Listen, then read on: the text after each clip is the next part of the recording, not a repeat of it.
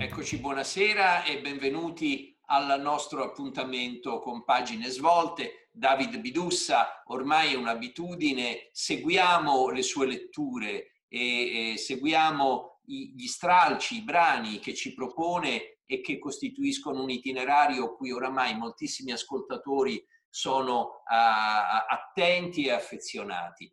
Oggi la scelta di David è di parlare di Furio Jesi, un pensatore italiano morto prematuramente, un ebreo italiano fra l'altro, morto prematuramente da giovane per un incidente, ma che nella sua breve esistenza ci ha donato dei testi straordinari, molto importanti, e di cui mi pare si accenni anche una riscoperta. La scelta di Davide in realtà è di un testo, forse il testo centrale del lavoro, uno stralcio, il testo centrale del lavoro di Jesi, ma se non sbaglio proprio recentissimamente è stato ripubblicato un testo di Furio Jesi dedicato a Rainer Maria Rilke e quindi c'è una riscoperta e c'è molto da riscoprire del suo lavoro. Ciao David, benvenuto, raccontami, Grazie. so che hai scelto un testo che si chiama Il mito di Esatto. Jesi, raccontami un poco perché questo Allora, testo e che cosa c'è. questo testo è un testo che in un qualche modo è una voce di enciclopedia, per certi aspetti. È una voce che inizia in una prima scrittura. Furio Jesi era nato a Torino nel 1941, stende per l'Enciclopedia Universale dell'Escher, siamo nel 1970 circa, e dopo ci ritorna sopra e la amplia fino a diventare un libretto, diciamo, che in un qualche modo uno si aspetta che in gran parte parli, il testo si intitola Il mito, parli di antichità, parli di racconti e di modalità degli dei, parli cose che Furio Jesi descrive nel suo meccanismo di scrittura, di narrazione nella storia antica, nelle prime 30 pagine di questo testo. Questo testo sono in tutto un centinaio di pagine, una cosa, un testo senza note, cioè solamente delle indicazioni bibliografiche alla fine, cioè quello che veramente è come una voce d'enciclopedia. Ma il punto che interessa a Furio Jesi non è questo. Cioè, a lui gli interessa perché in un qualche modo lui nasce come grecista, nasce, insomma, quando scrive questo testo a 27 anni, cioè per cui sembrerebbe come se fosse il primo testo, in realtà lui ha già scritto tantissimo. Il primo testo sul tema del mito lui lo pubblica a 16 anni in una rivista internazionale di studi di mitologia. Siamo nel 1957. Ora, lui scrive questa voce, il mito, e dopodiché lo amplia. E perché lo amplia?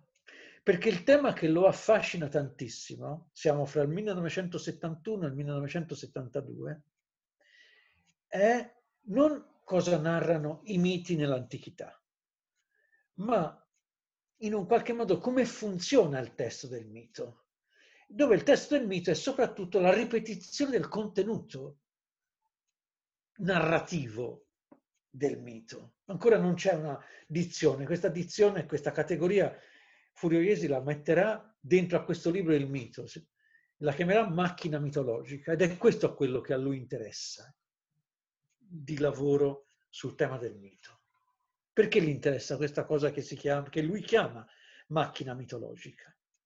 Perché la cosa che Furio Jesi individua nel mito non è come dire, l'immagine di una scena che tu riproponi costantemente, come se fosse la clip di un film che ti ricordi.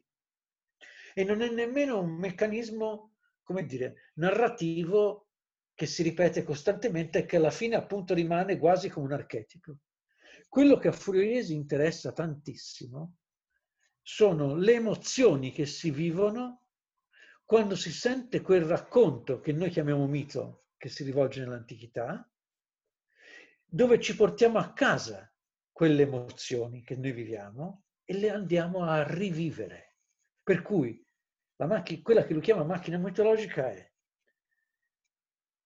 la macchina che riproduce le emozioni, le sensazioni e anche le convinzioni che una persona o un gruppo di persone si fanno ascoltando delle narrazioni. Ora, detto così, può sembrare anche molto simpatico, carino.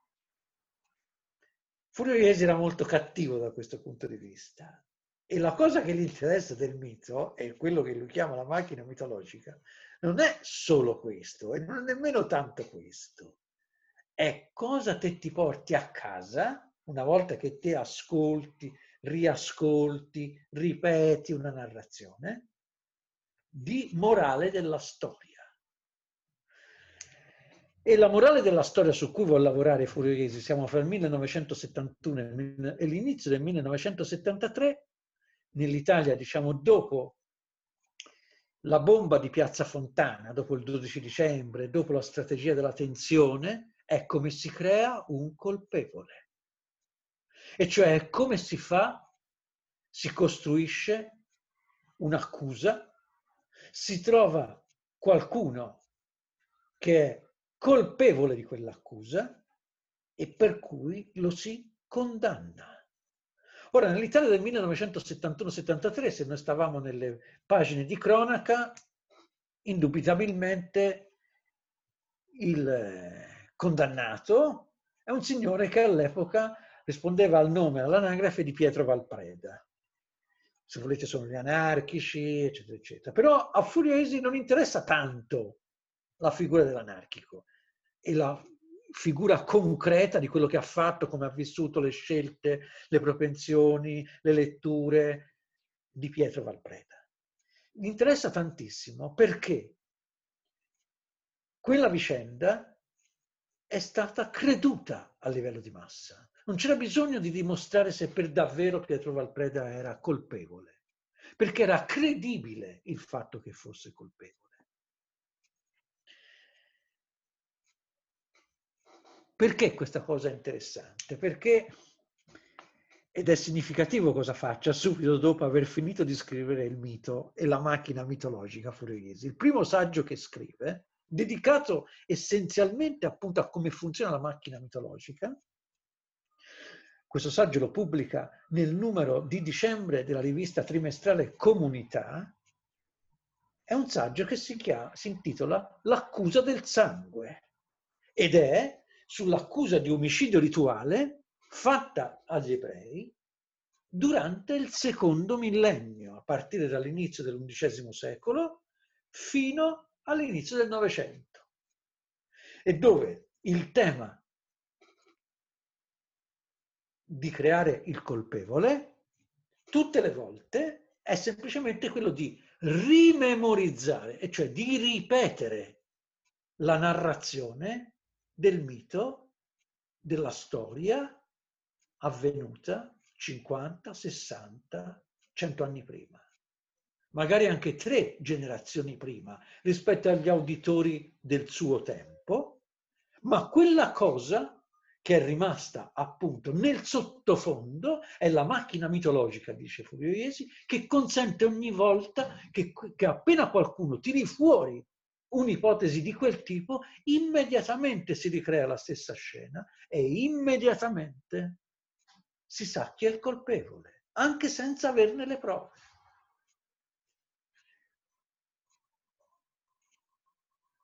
Si dirà, bene, questa cosa è una cosa che poteva accadere 50 anni fa.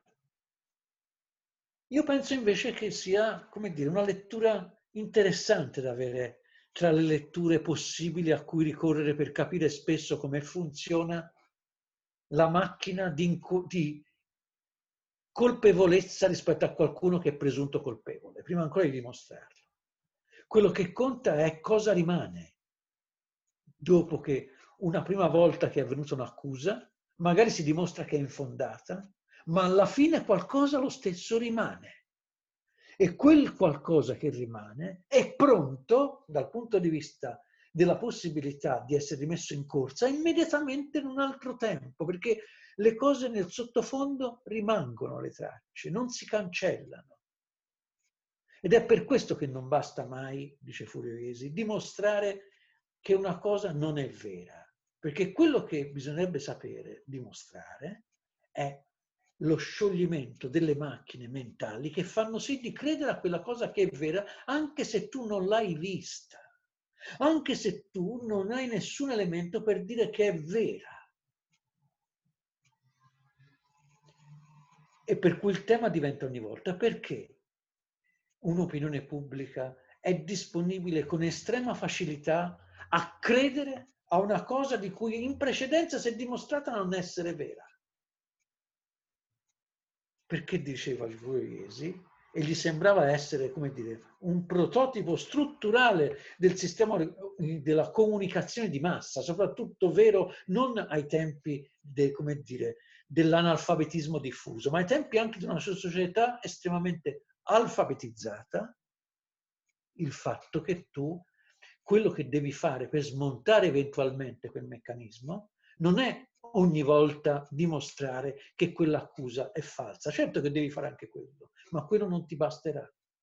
Tu devi percorrere una strada e non smettere mai di percorrerla, per cui ogni volta, costantemente, devi fare in modo di costruire una consapevolezza critica del proprio tempo, una insoddisfazione per chi ti vende delle dimostrazioni a bassissimo prezzo e di facile consumo, di essere sanamente diffidenti di qualcuno che dice io lo so, di essere sanamente diffidenti di qualcuno che ti dice io ho la risposta giusta, perché la risposta corretta è ci sono molte ipotesi, proviamo a vagliarle insieme, proviamo a vedere se funzionano, non avere delle certezze a priori, che in un qualche modo è una condizione che ci riguarda moltissimo, non solamente nel 1973, quando scriveva Furio Jesi, ma penso anche a luglio 2020.